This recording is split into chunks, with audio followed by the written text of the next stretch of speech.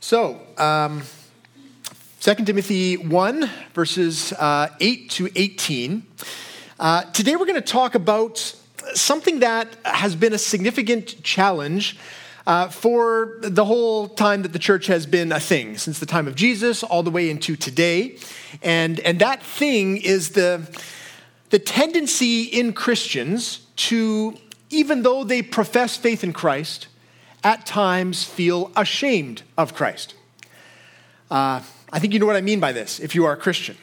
That we gather here together, that we're not ashamed of walking in the door, that we're glad to come and worship. There's a genuine affection for the Lord in our hearts, and yet, in certain circumstances, there is a sense of, let's say, maybe embarrassment or sheepishness or something, right? To be ashamed, it can have a lot of different meanings, but primarily today we're going to talk about that sense of maybe embarrassment is the word, reluctance to associate ourselves with the things of God.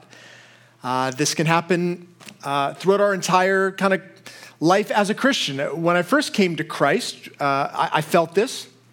I became a Christian in my teenage years. I remember a conversation with my neighbor's older brother, and he had found out I was, I don't know how it came up. We were talking about Christianity, that I had, was going to youth group.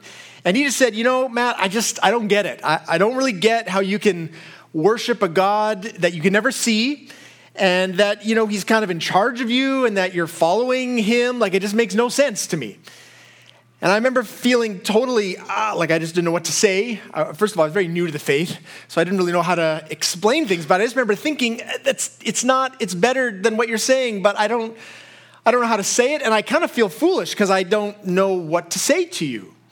There was a sense of shame that came, and I wish that I could have been able to articulate my faith and to not feel embarrassed about it.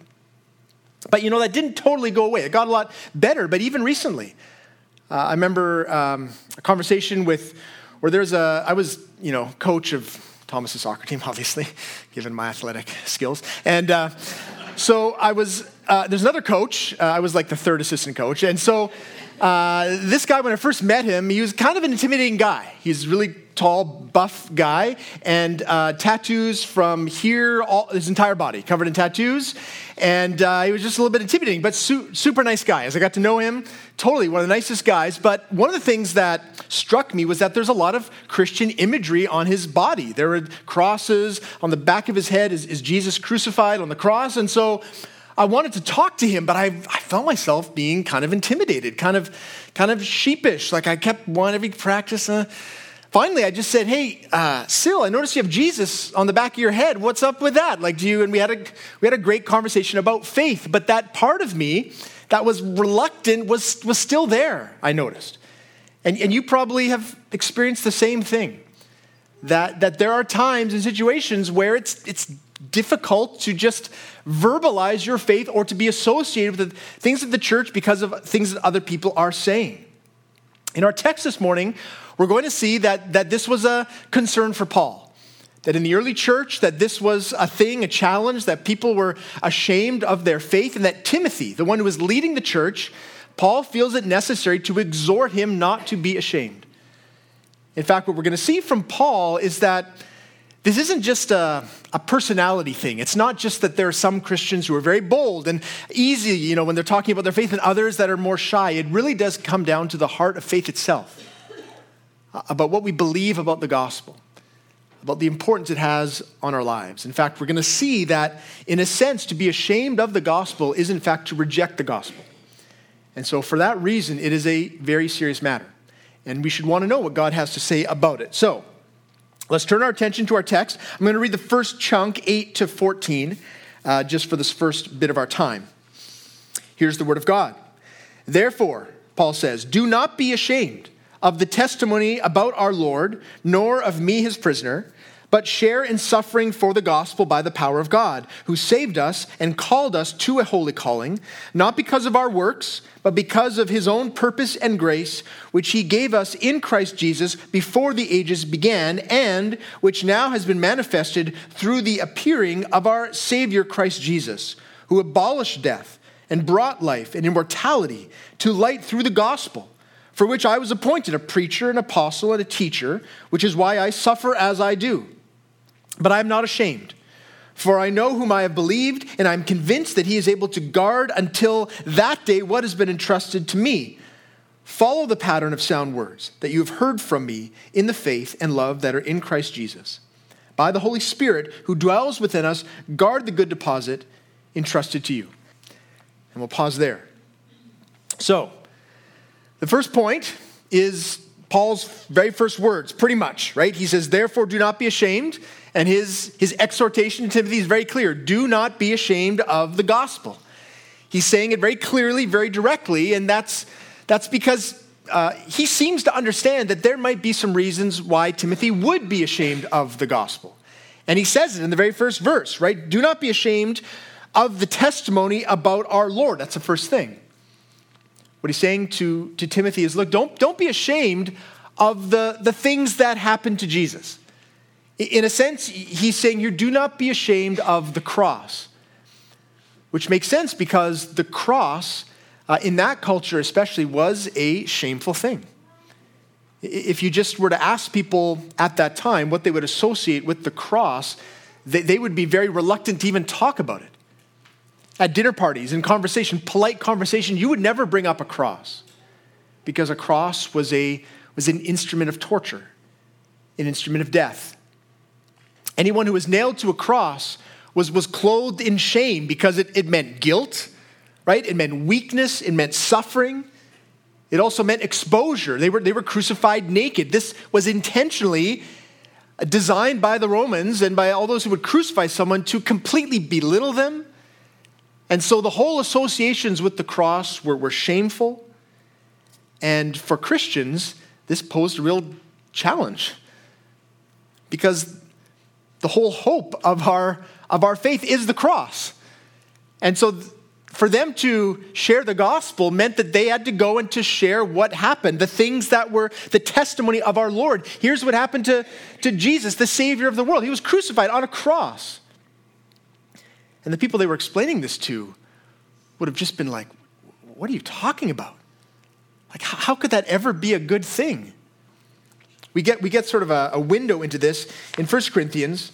Paul's writing about this, and he says this, 1 Corinthians 1, verse 22, for Jews demand signs and Greeks seek wisdom, but we preach Christ crucified, a stumbling block to Jews and folly to Gentiles. For the Jews, they're waiting for the Messiah. And Christians come along. He's been here. The Messiah's here. Yes, really what? He was the one who was crucified. What? It's a huge stumbling block for the Jewish people to think their Messiah, the Savior, would be crucified. This shameful death. It was hard intellectually for them just to grasp it. And for Gentiles, for the non-Jews, it was just stupid. Like, what do you mean? This Jewish peasant, this penniless peasant who was put to death for obviously some crimes that he committed, he's the one you want me to believe in? Seems utterly ridiculous.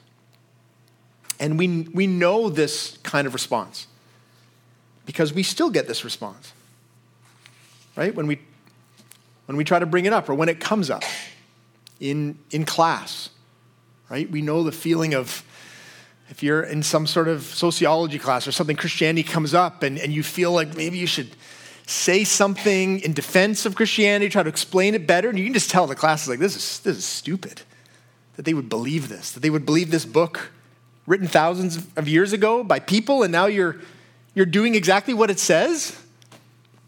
Right? You believe that God came down to a virgin. It was born of a virgin? Like, that doesn't even make sense. And then he did a bunch of miracles which don't make sense, and then he was crucified, he was put to death, and then came back to life. All of it is just makes no sense if you're a rational, scientific person, which everyone wants to be these days. And so we know the feeling that Timothy would have. We know what Paul is speaking into. There's this sense of shame that comes over us of trying to say, no, that is actually what I believe. But at the time, there was another layer to this shame, the potential shame that Timothy would have felt, and that was what happened to Paul himself. Because you notice in verse 8 there, it says, therefore do not be ashamed of the testimony about our Lord, that's the cross, nor of me his prisoner. And so there, Paul is talking about what has happened to me. He's in jail. That's a shameful thing. Think of even today. right? Imagine if you are falsely arrested, right? Some mistaken identity, whatever, right? What would you be thinking as they're handcuffing you? If there's people around you, what would you be saying? It's not written, it's a mistake. It's not, they put you over the hood of the car. This is not, why? Because you immediately feel a sense of embarrassment and shame, right? Just being handcuffed, just put in a police car, right? Everyone all of a sudden thinks, maybe you did something wrong. Even though I've known you forever, maybe what they're saying is true. And the same struggle was going on in the early church for those who knew Paul, right? They knew him, but he's in a jail. They're not letting him out, right? There would be a reluctance to associate yourself with Paul that we're going to see is very real. And many people turned away because it's shameful to be arrested, right? The assumption is you must have done something wrong. So these layers of shame were felt by Timothy. We see it in the history of the church. Remember Peter? What was going on with Peter? Jesus, I'm ready to go with you to prison, to death. Right? As soon as Jesus is just arrested, nothing even happened to him yet. Everyone flees. Right? That evening, when Peter's asked, aren't you with that guy? No, not me. But you're a Galilean. No, I don't even know him. Why? He was embarrassed. He did not want to be associated with Christ. This is a real challenge back then and until today. And so what does Paul say? Well, he doesn't mince words, obviously. He says to Timothy, do not be ashamed. Do not be ashamed of the gospel. This is very clearly, we said it twice in the text I read. We're going to see it again. This is something that Paul says very, very clearly. You should not be ashamed of these things that you believe. Why, Paul? Why should we not be ashamed? He makes it very clear. What he says in the next couple verses, we're going to go through them in detail, but what he essentially says is, look, the gospel is not a shameful thing.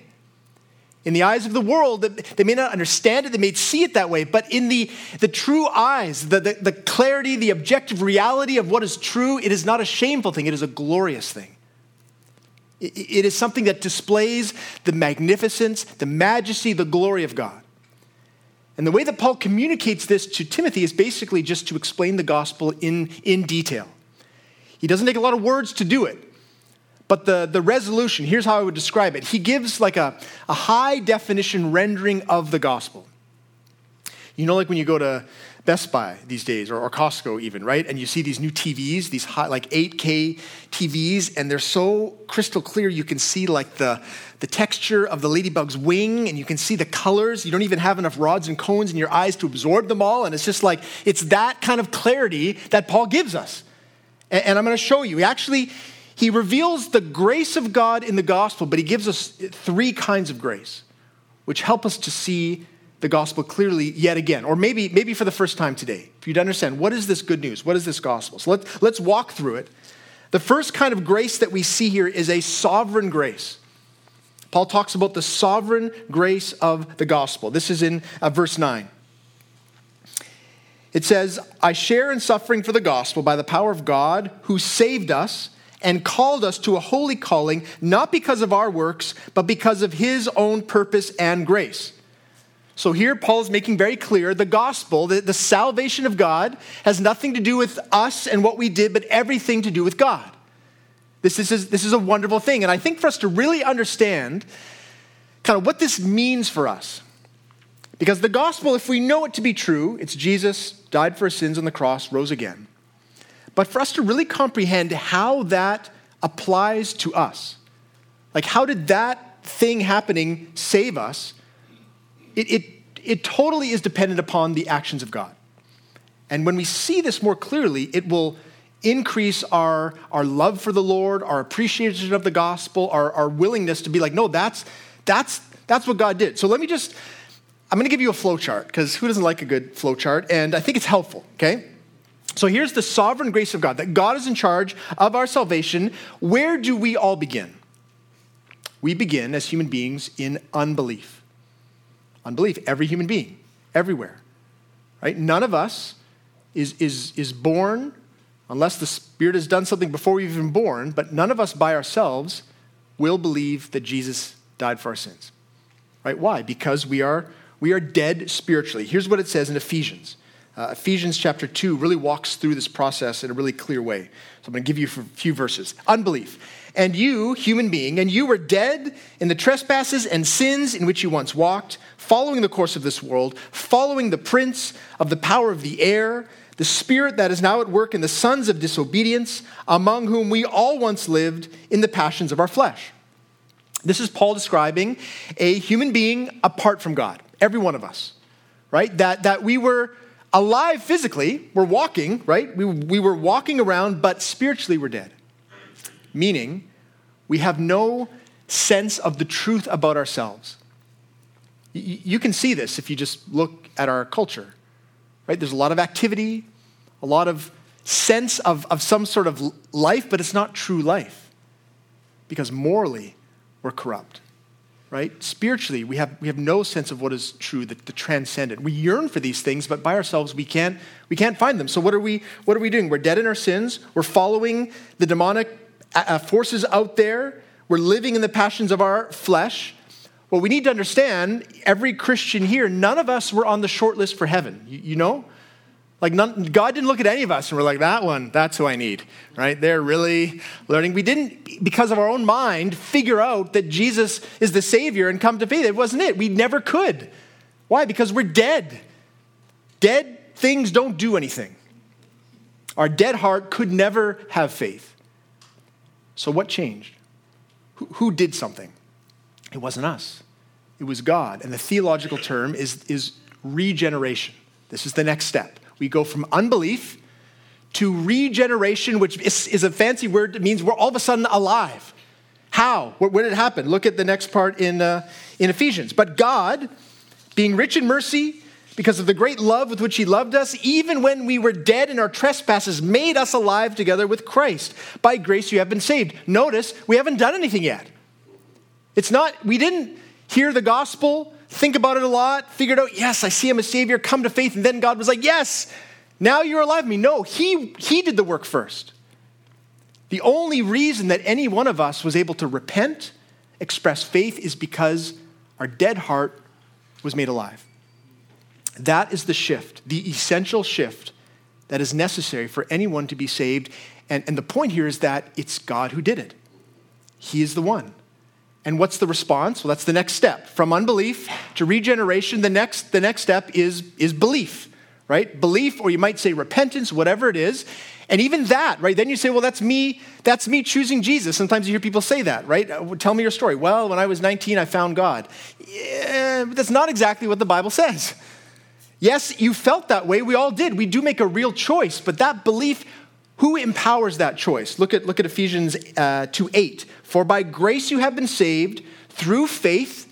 That's our belief. And this is not your own doing. It is the gift of God. So even in us choosing, the Bible is helping us to see, behind the curtain, that our heart softened by the Holy Spirit. Faith given as a gift. And then from that, we see everything differently. We see our sin clearly. We see Jesus clearly. We respond. We need to respond, right? We pray. We pray the sinner's prayer. We do whatever. We respond, and it's the next step of the salvation that God is doing in us. And from that is a life of faith, right? That's the next step. That's what many of us are living. We go from belief or unbelief, regeneration, belief, to a life of faith. And a life of faith, if you're living one, it feels like we're doing a lot of stuff, and we are, right? We're trying to identify sin. We're trying to serve the Lord. We're on our knees. We're feeling anxious or concerned, conflicted. We're working hard. There's a lot of sweat, and it should be that way, but what we shouldn't forget is that even there, God is at work. Look at Philippians 2:12 and 13. Work out your own salvation with fear and trembling. Many of us know that fear and trembling.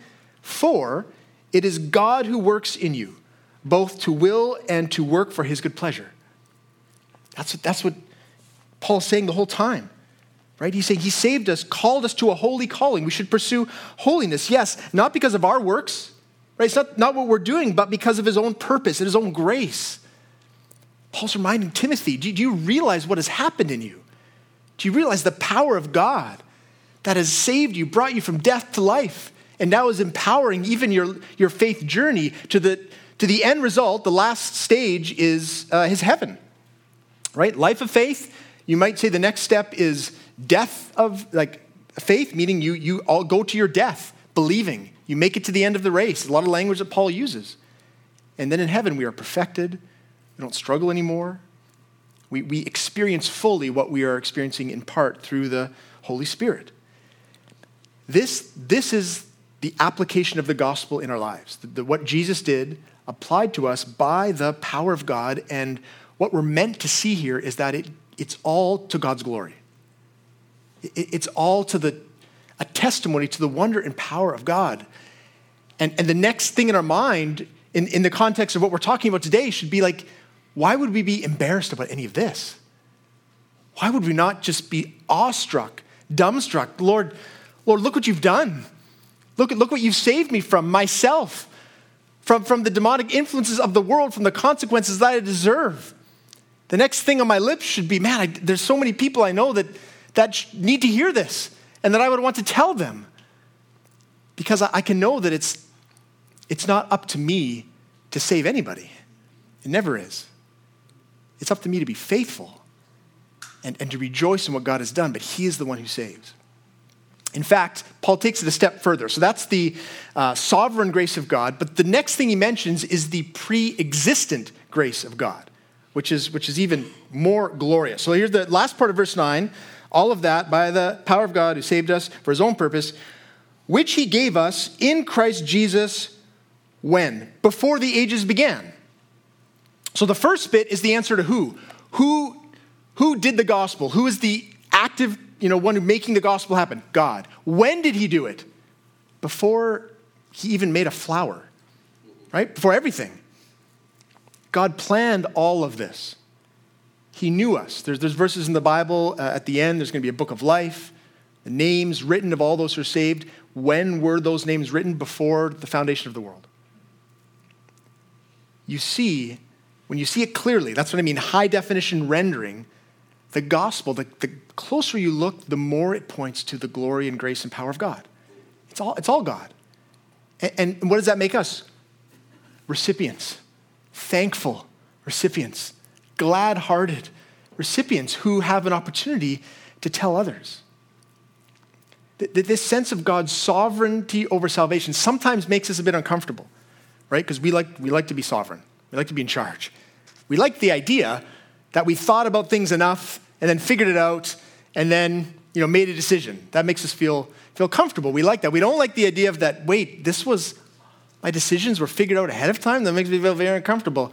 It shouldn't. What it should make you realize is that each one of us is the pinnacle of God's creation, designed to genuinely experience the transforming power of his Spirit to his glory. That's the whole point. Why we were made. And it's not a farce. It's not a sham. It's not a facade. We actually are experiencing his grace. We actually are being transformed, making choices, and able to point others to him as well.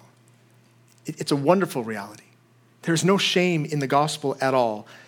In fact, the third part is the part maybe we know the best, the visible grace. So sovereign grace, pre-existent grace, that's the who, the when, the what is all about Jesus, the visible grace of God. And we see this in verse 10, which he gave us in Christ Jesus before the ages began, and which now has been manifested through the appearing of our Savior, Christ Jesus, who abolished death and brought life and immortality to light through the gospel. This is what Jesus did on the cross. And I love the language there. What did he do? He abolished death.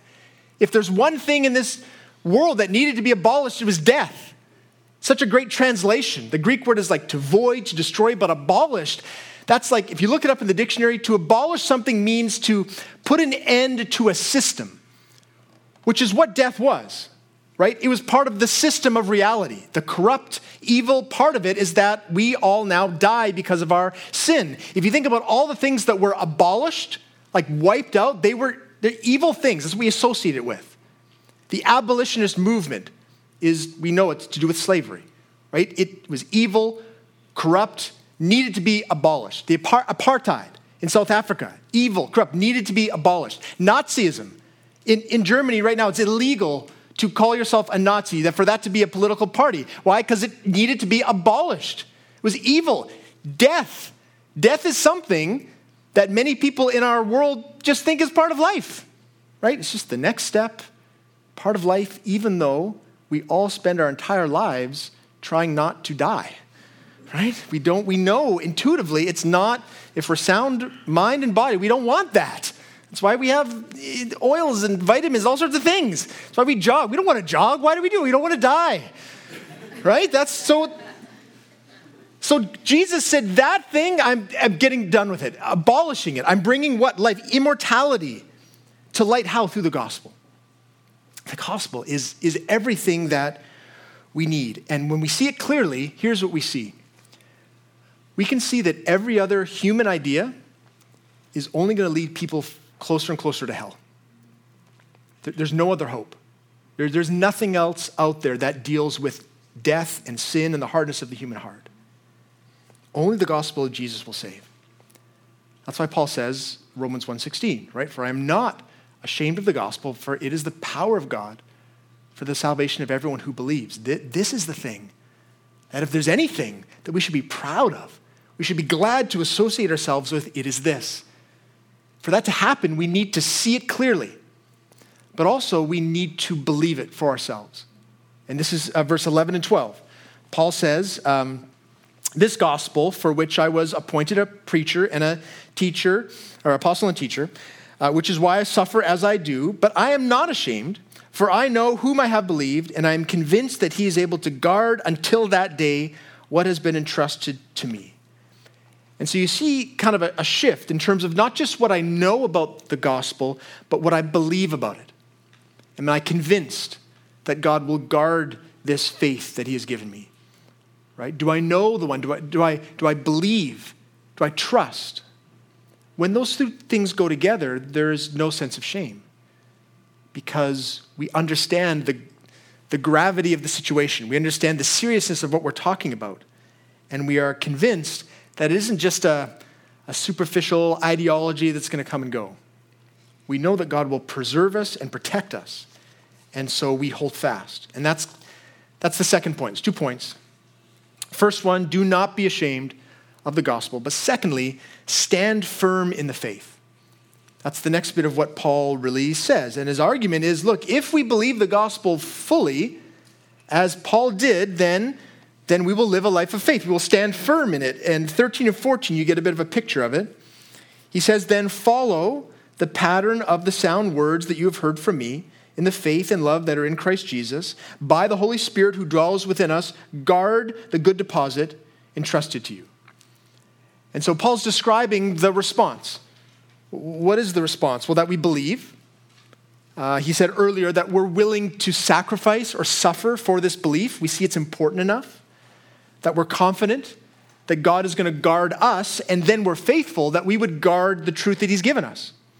And that means that we maybe correct each other, that we make sure when people are talking about the gospel of Jesus that they're being faithful to the Bible, because we know throughout church history things can waver.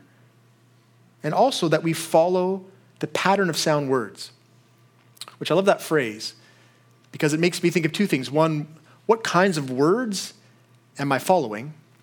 And do I see the patterns that are there? Patterns towards life or patterns towards death? And Paul's saying, look, the words, my words that are from the Lord, these words are going to lead you increasingly towards Christ himself. And this is what I want for you. In fact, this is a mark of faithfulness. To kind of further impress his point, Paul ends by giving 2 examples of people that Timothy knew. Examples of faithlessness, like someone who's ashamed of the gospel, ashamed of Paul, and then someone else who is faithful, who's willing to identify himself with Paul. So we'll read this last little bit, 15 to 18. We see the 2 examples. In 15, we see the faithless example. He says to Timothy, you are aware that all who are in Asia turned away from me, among whom are Phygellus and Hermogenes. So just one line, and he doesn't need to say much more because Timothy knows these people. But what's interesting is I mean, I think that's hyperbole is probably the best interpretation when he says all who are in Asia. That I don't think it's probably accurate to say the entire church of Asia abandoned Paul, but what he's saying is it feels that way. There's a large group of people from some of the churches that he planted that turned away. What does that mean? It means intentionally to distance themselves, to reject Paul. Why? Probably because he was arrested. Probably, given the climate, the violent threats of Nero towards the Christian church, when Paul got arrested and taken to Rome, the churches in Asia that he was, associated with, a lot of people were like, whoa, Paul? I don't know Paul. Right? When the Roman soldiers would come through, I don't know what you're talking about. But what Paul's trying to make clear is when they turn away, it's not just that they're distancing themselves from me. They're actually distancing themselves from Christ. Not that Paul and Christ are synonymous, but that for one who is suffering for Christ, if you then turn your back on that person, what are you saying? But I don't want that to rub off on me. Whatever he believes, I don't want you to think that I believe the same thing, because they're fearful, because they're ashamed. But there's another group of people, or one person, Onesiphorus. And look at how Paul describes him. He says, "May the Lord grant mercy to the household of Onesiphorus, for he often refreshed me and was not ashamed of my chains. But when he arrived in Rome, he searched for me earnestly and found me. May the Lord grant him to find mercy from the Lord on that day, and you well know all the service he rendered at Ephesus." So think of the practicalities here. Paul was taken by Roman guards, brought to Rome by himself. No one was with him, put in jail. And no one really knew where he was. There were some Christians in Rome, but they didn't even seem to know where he was. Onesiphorus, he takes it upon himself to go to Rome. Again, remember, Nero has it out for the Christians. He's burning them at the stake. He's burning them at his garden parties. He's throwing them to the lions. So think of Onesiphorus coming into town, not knowing anyone. Do you know where the prison is? There a prison here somewhere? Who are you looking for? Paul. Paul, what did he? Well, he's a Christian and I'm a Christian and we're just trying to find him. You would draw a lot of attention to yourself, right? That's the last thing you would want to do in Rome is to start going around telling people I'm with that guy, right? The guy who's about to be executed, but that's what he did. Why? He loved Paul. And more than that, he loved Jesus. He was not ashamed. And so that translated into a courageous, loving response of going to refresh. He was the only one who probably brought Paul some water, brought Paul some, I don't know what he's allowed to bring him, but something to refresh him. And Paul's so thankful. And you see the contrast, right? We're meant to see the contrast between those in the church that turned their backs and walked away and those who were willing to put themselves in harm's way. And it made me think of the way the church is being persecuted to this day.